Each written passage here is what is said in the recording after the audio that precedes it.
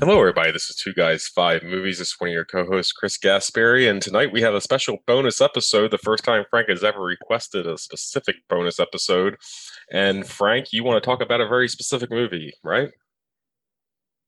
Yeah, so I'd like to talk about the movie Fat Man. Um, just came out recently, uh, November 13th release date, starring Mel Gibson, Walton Goggins, and Marianne Jean Baptiste. It's basically a story of Santa Claus in the modern day, with Gibson playing the Santa Claus role. Jean Baptiste is Mrs. Claus, and Walton Goggins is a assassin who's hired by a shitty little kid that gets coal for Christmas because he's bad, to assassinate Santa Claus. Um, I wanted to talk about it for a couple reasons. First of all, because I really enjoyed it. Like I thought it was a really good movie, and I really hadn't heard much about it prior to watching it today. And also because it's kind of gotten savaged by the critical press. It currently has a 44% from critics on Rotten Tomatoes, but an 85% from the viewing audience. So I think the people that are watching it that aren't critics are actually enjoying the movie. And I kind of wanted to talk a little bit about like maybe some of the reasons why it's not being received very well by the critical press. So without spoiling too much of the story, basically there's Walton Goggins plays this man who, as a kid, never received, only received one thing he ever asked for from Santa Claus, and then never anything that he asked for from Santa Claus again. So he's grown up to be bitter and old and a hater of Santa Claus. And in this world, Santa Claus is a real figure that's recognized. And anything you receive that comes from Santa has a metal stamp on it that says something like created by S. Claus at the North Pole or something. So Goggins spends large amounts of money to buy people's childhood gifts from Santa Claus and hoard them for himself. Um, I guess to sort of just basically buy like the nostalgia from people and show that he's good enough that he can own all these things. Um, the kid receives coal in his stocking, so he's hired Goggins before at one point to help him eliminate a rival in a science competition, basically like a 9-year old girl, who they kind of tie up in a homage to the Taken franchise with a battery and jumper cables, to tell her that she needs to admit that she cheated so he can rightfully win first place in this science fair. So Goggins has to go about finding Santa Claus. Gibson plays Claus as like an old, bitter man who realizes that the world has sort of moved on and the kids aren't necessarily scared by the idea of being on the naughty list. So they just act however they want. Mrs. Claus is eternally optimistic. The clauses are subsidized by the United States government because they generate so much income during the holiday season because they're the representatives of Christmas, basically. So because he's down on his luck and they are not earning as much as they had been because people don't care so much, he takes a contract with the government to make boards for their F-15 fighters. Um, and that's where the movie goes. So it's basically half of the movie is Goggins trying to find Claus, and then the other half is sort of Claus kind of like adapting to his role and in the roundabout way, like finding his love for Christmas again. Um, Gibson is fantastic in it. Like it's the perfect combination of gruffness and heart and really like what you would think of, if you remove all the controversy surrounding Mel Gibson that he brings upon himself, like what is Gibson's ability as an actor. Jean Baptiste, who I really only know from Secrets and Lies, is really good in it as his wife. Walton Goggins, just Walton Goggins. I mean, he's pretty awesome in almost everything he does. And it's the same thing here, like this combination of like cold-hearted, dead-eyed killer mixed with hurt young kid mixed with I don't know, just like kind of idiosyncratic guy that really cares for his pet hamster. Um, One of the big criticisms that I see from it, reading some reviews, is people try to compare it to Bad Santa in a way, just because it is like an adult take. But it's not like Bad Santa because that's a dark comedy about a man like being kind of at like the depths, like his lower depths, and sort of, being this like vulgar, foul alcoholic who kind of tries to come back from that. And Mel Gibson is actually playing in this movie Santa Claus, Chris Right. Kringle. And it has some dark comedic elements, but it's definitely not a comedy. Like, stuff is not played for laughs. Like, there's no pratfalls. There's no, it's a parody in some ways, or it's satire, not a parody. But it's not so much like an outright comedy, and I think that people were confused by that. Um, but yeah, just it's a really really good, effective movie. Like, I really enjoyed it the whole time. I was engaged the whole time. I only knew about it because I was watching another podcast the other day, and someone brought it up as being one of their favorite movies of the year, and I was like, well, shit. Like, it's been up on Prime for over a month now to rent, and I've never even thought about renting it, but just, on a whim, because this person said it, I watched it tonight and I was really impressed. So I really wanted to talk about it just because I think we're still close enough to Christmas where it might still bear, some relevance to people. And I don't know that enough people are talking about it. Um, so I wonder, in reading this, I wonder if this is the same principle that happens.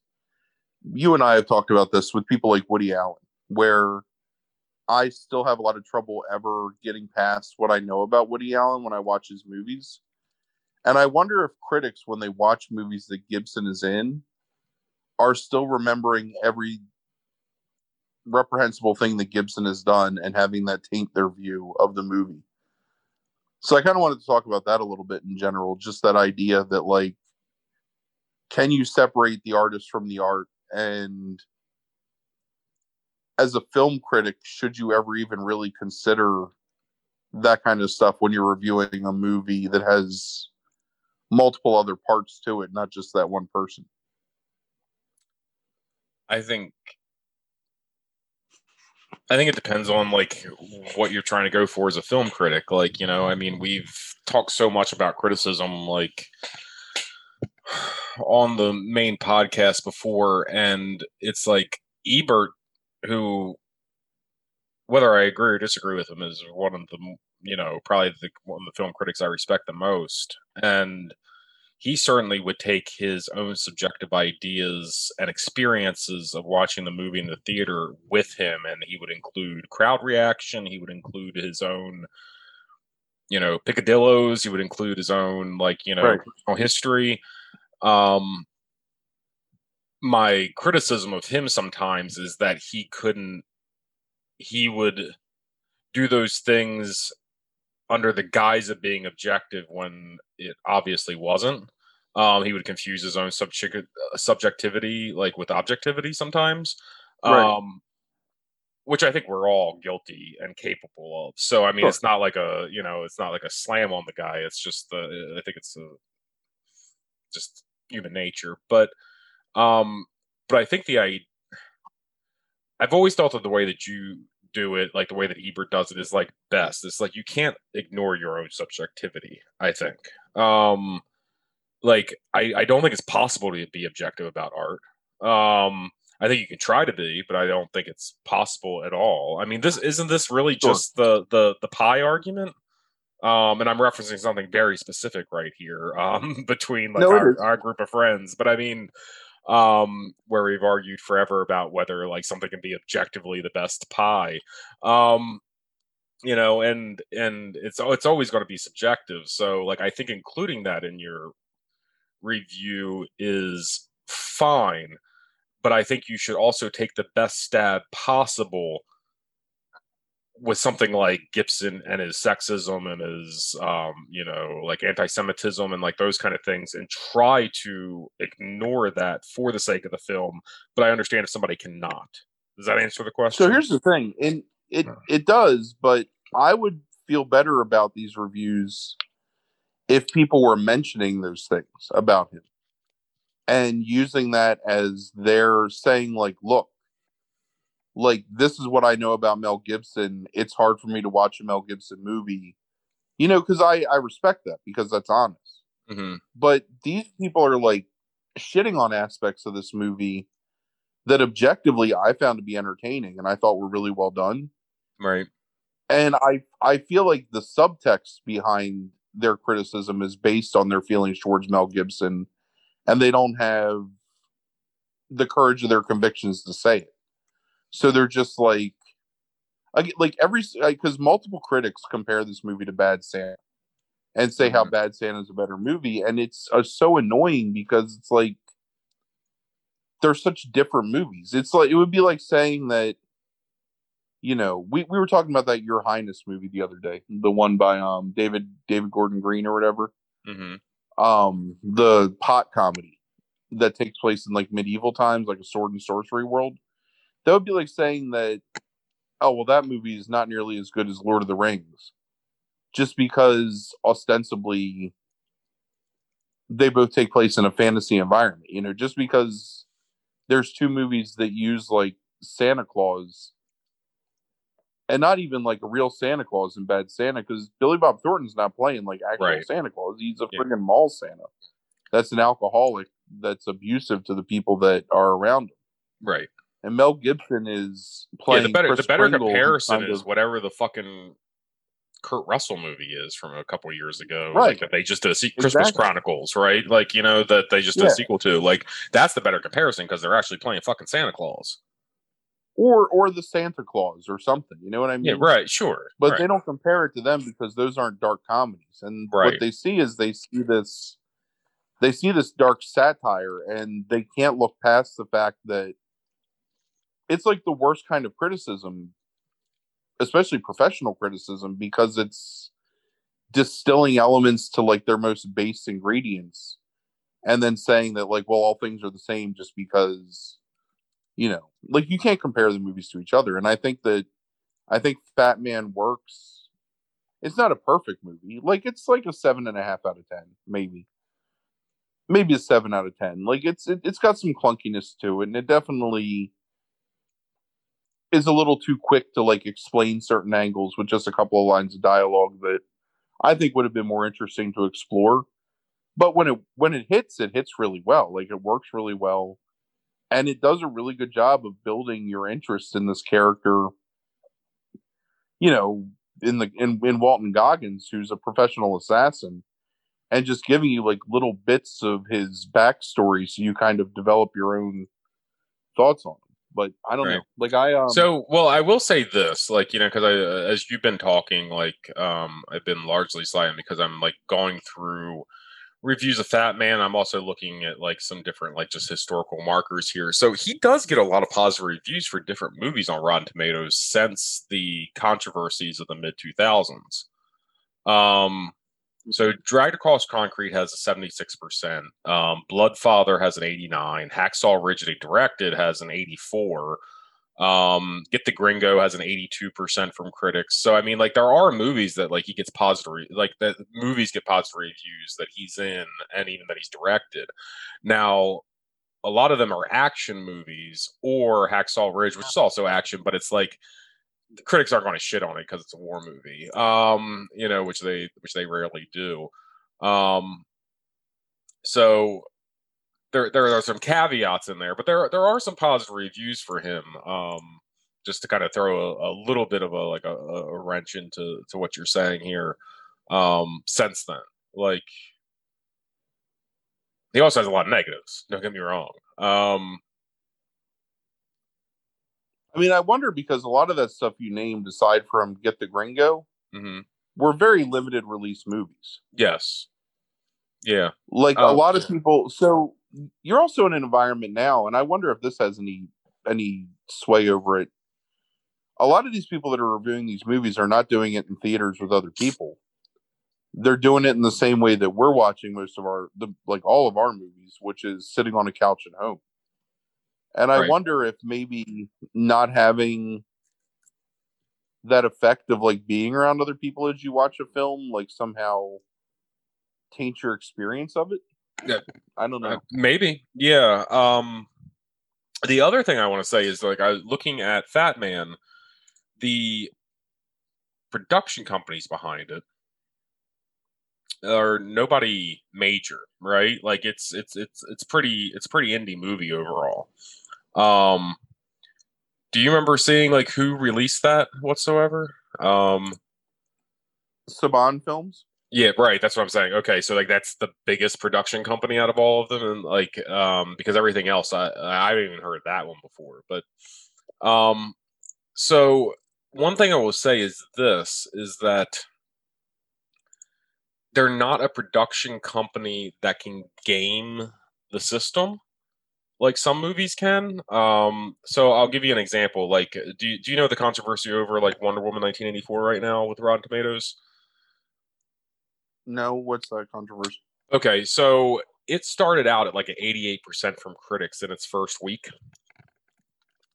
and suddenly in its second week, um, dropped down to like a 63 or 62% from critics. Um,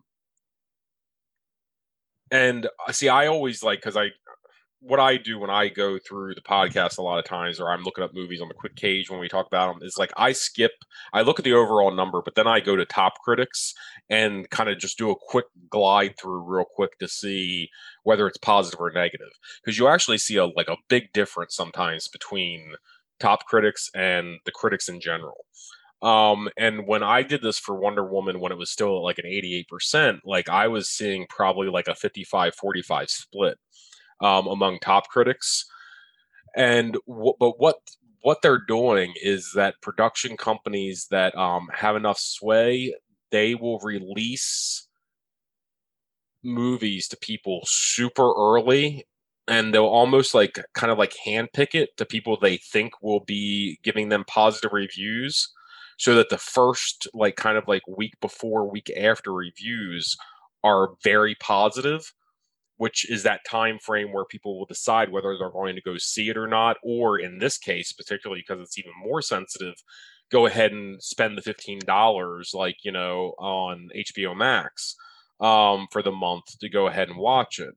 And then suddenly it's like the next wave of people that get the movie suddenly, like that weren't kind of like in there, like Rolodexes, like I don't want to use the word hacks, but it's like people that would be maybe like they know wouldn't be necessarily Right, I get you. positive, like that they can't take that risk on, and then suddenly the fucking critic score just drops instantaneously out of it. But it doesn't matter at that point because you made your money, right? You got the word of mouth, like, oh, it must be good. So the big production companies, like, have been doing that for years, um like for quite a while now. Like they've like figured out like how to basically game Rotten Tomatoes, these newer movies. We don't deal with a lot of newer movies, so it's no use in talking about a lot of this Right. for us. But like that's Well, kind of it's what they also do. And Wonder Woman is the first one that they've really done it with that production house. Overall, like that was the more that DC has done it with. DC didn't. DC's so fucked up and stupid they haven't learned how to game the system where everybody else has for 3 years.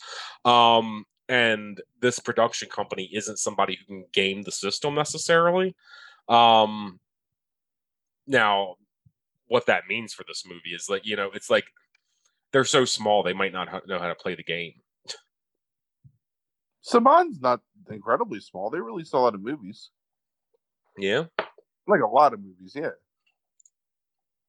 Saban has been a production company since the '80s, maybe even earlier than that. But I know them from the '80s. They put out a lot of shit. yeah. Yeah, they did a couple of the Quick Cage movies are on there. Not to say those are big movies, but I'm just saying. Hmm. I mean, it's mostly smaller movies. They don't really have a lot of like big budget films, but they put out a lot.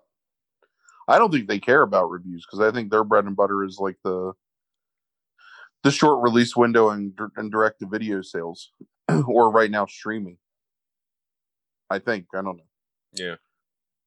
So they're probably not that concerned with like releasing it to a wide audience. So when this movie was available, it was probably when people were able to, Yeah.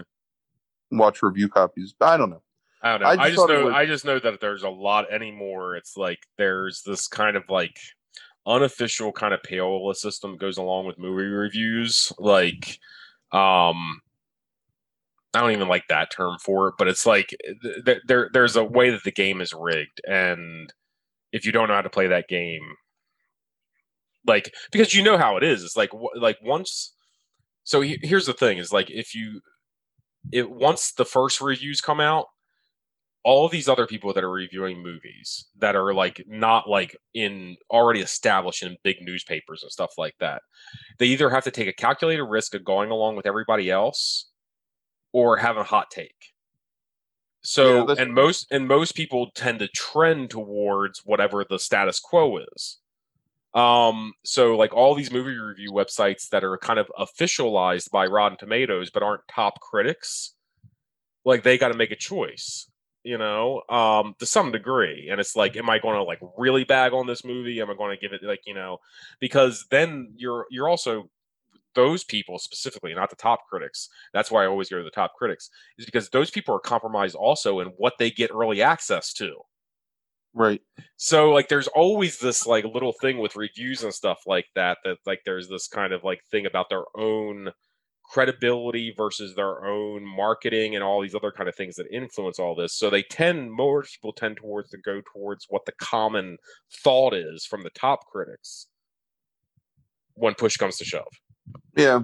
So if the early reviews I'm saying were bad, a bunch of people suddenly will sit there and say like, oh yeah, this movie was shit, which is maybe why you're seeing the comparison over and over to Bad Santas, because there's one top critic, if I did more investigating and looked at the dates, made this comparison, and then they just jump on board. I just think that people saw that it was a dark comedy and expected to laugh a whole bunch, and when it was really a satire, I don't think that they know how to take it. I don't know. And I whatever. I think there's a lot of other underlying factors, but mostly I just wanted people to know that it's there and it's worth watching, and genuinely enjoyable, really good performances in it. Yeah. I mean, as a Walton Goggins admirer like you are, I think you would enjoy his performance in it a lot. So yeah, I watched the trailer for this like 4 months ago. Because I keep up with the movies subreddit. And watch a lot of the trailers that are on there and stuff like that. And I watched the trailer and I was like, oh yeah, like, like, I mean, I'm not going to spend $10 to $20 on it, but it's like when it comes out, like, for maybe $3.99 or free at some point, like on Prime, right. Like I'm definitely going to sit down and watch it. Like, yeah, you should.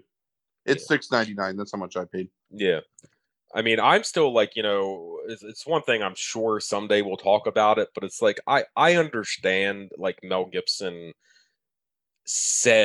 has said multiple times horrendous fucking things that are unacceptable. Like it's just too much. He goes too far. And they're gross things to say. Right. He's one of those guys though that like, and it's not an excuse. He was having alcoholism issues. He already has anger issues. And again, that doesn't excuse him, but he's somebody because of those things, I can give him 10 years later a second chance. Yeah. And I can watch a movie without thinking about those things necessarily. You can, but I don't know everybody can. I think a lot of they can't. Right. Yeah. It doesn't. I'm very misogyny, anti-Semitism, and racism are kind of hard. Right. Yeah, sure. And I have that privilege in my life of being able to do that. And looking past some of those things. But I can also look past words more than I can actions.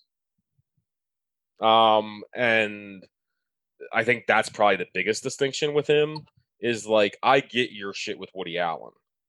It's like you're basing your discomfort with Woody Allen comes from actions. Right. Not words necessarily. So I think like when it comes to words, I can get past some of that easier than I can actions. That makes sense. So it's like I can watch Dragged Across Concrete. It's just a story, and I love Gibson in it, and I love Vince Vaughn in it, and I love the movie, and I can just look past all that kind of stuff. Right. It doesn't mean that when I finish the movie, I don't remember that Mel Gibson is probably a fucking anti-Semite and racist. But Misogynist. yes, yes. But it's like I don't know. I can compartmentalize enough in my life, just in general, that I have an easier time, maybe more than most people, for some reason, of just being able to kind of like invest in that thing that's in front of me on the screen a bit more, Right. and That makes ignore sense. like the real world sense. But I compartmentalize everything in my life. So I mean, I do a lot too. It's just certain things I can't get past. So right, sure, and child abuse being like paramount in a lot of right, ways among. sure, yeah. So yeah. All right, I just want to talk about it a little bit. Okay. If you get the chance, you should watch it. Okay. Cool.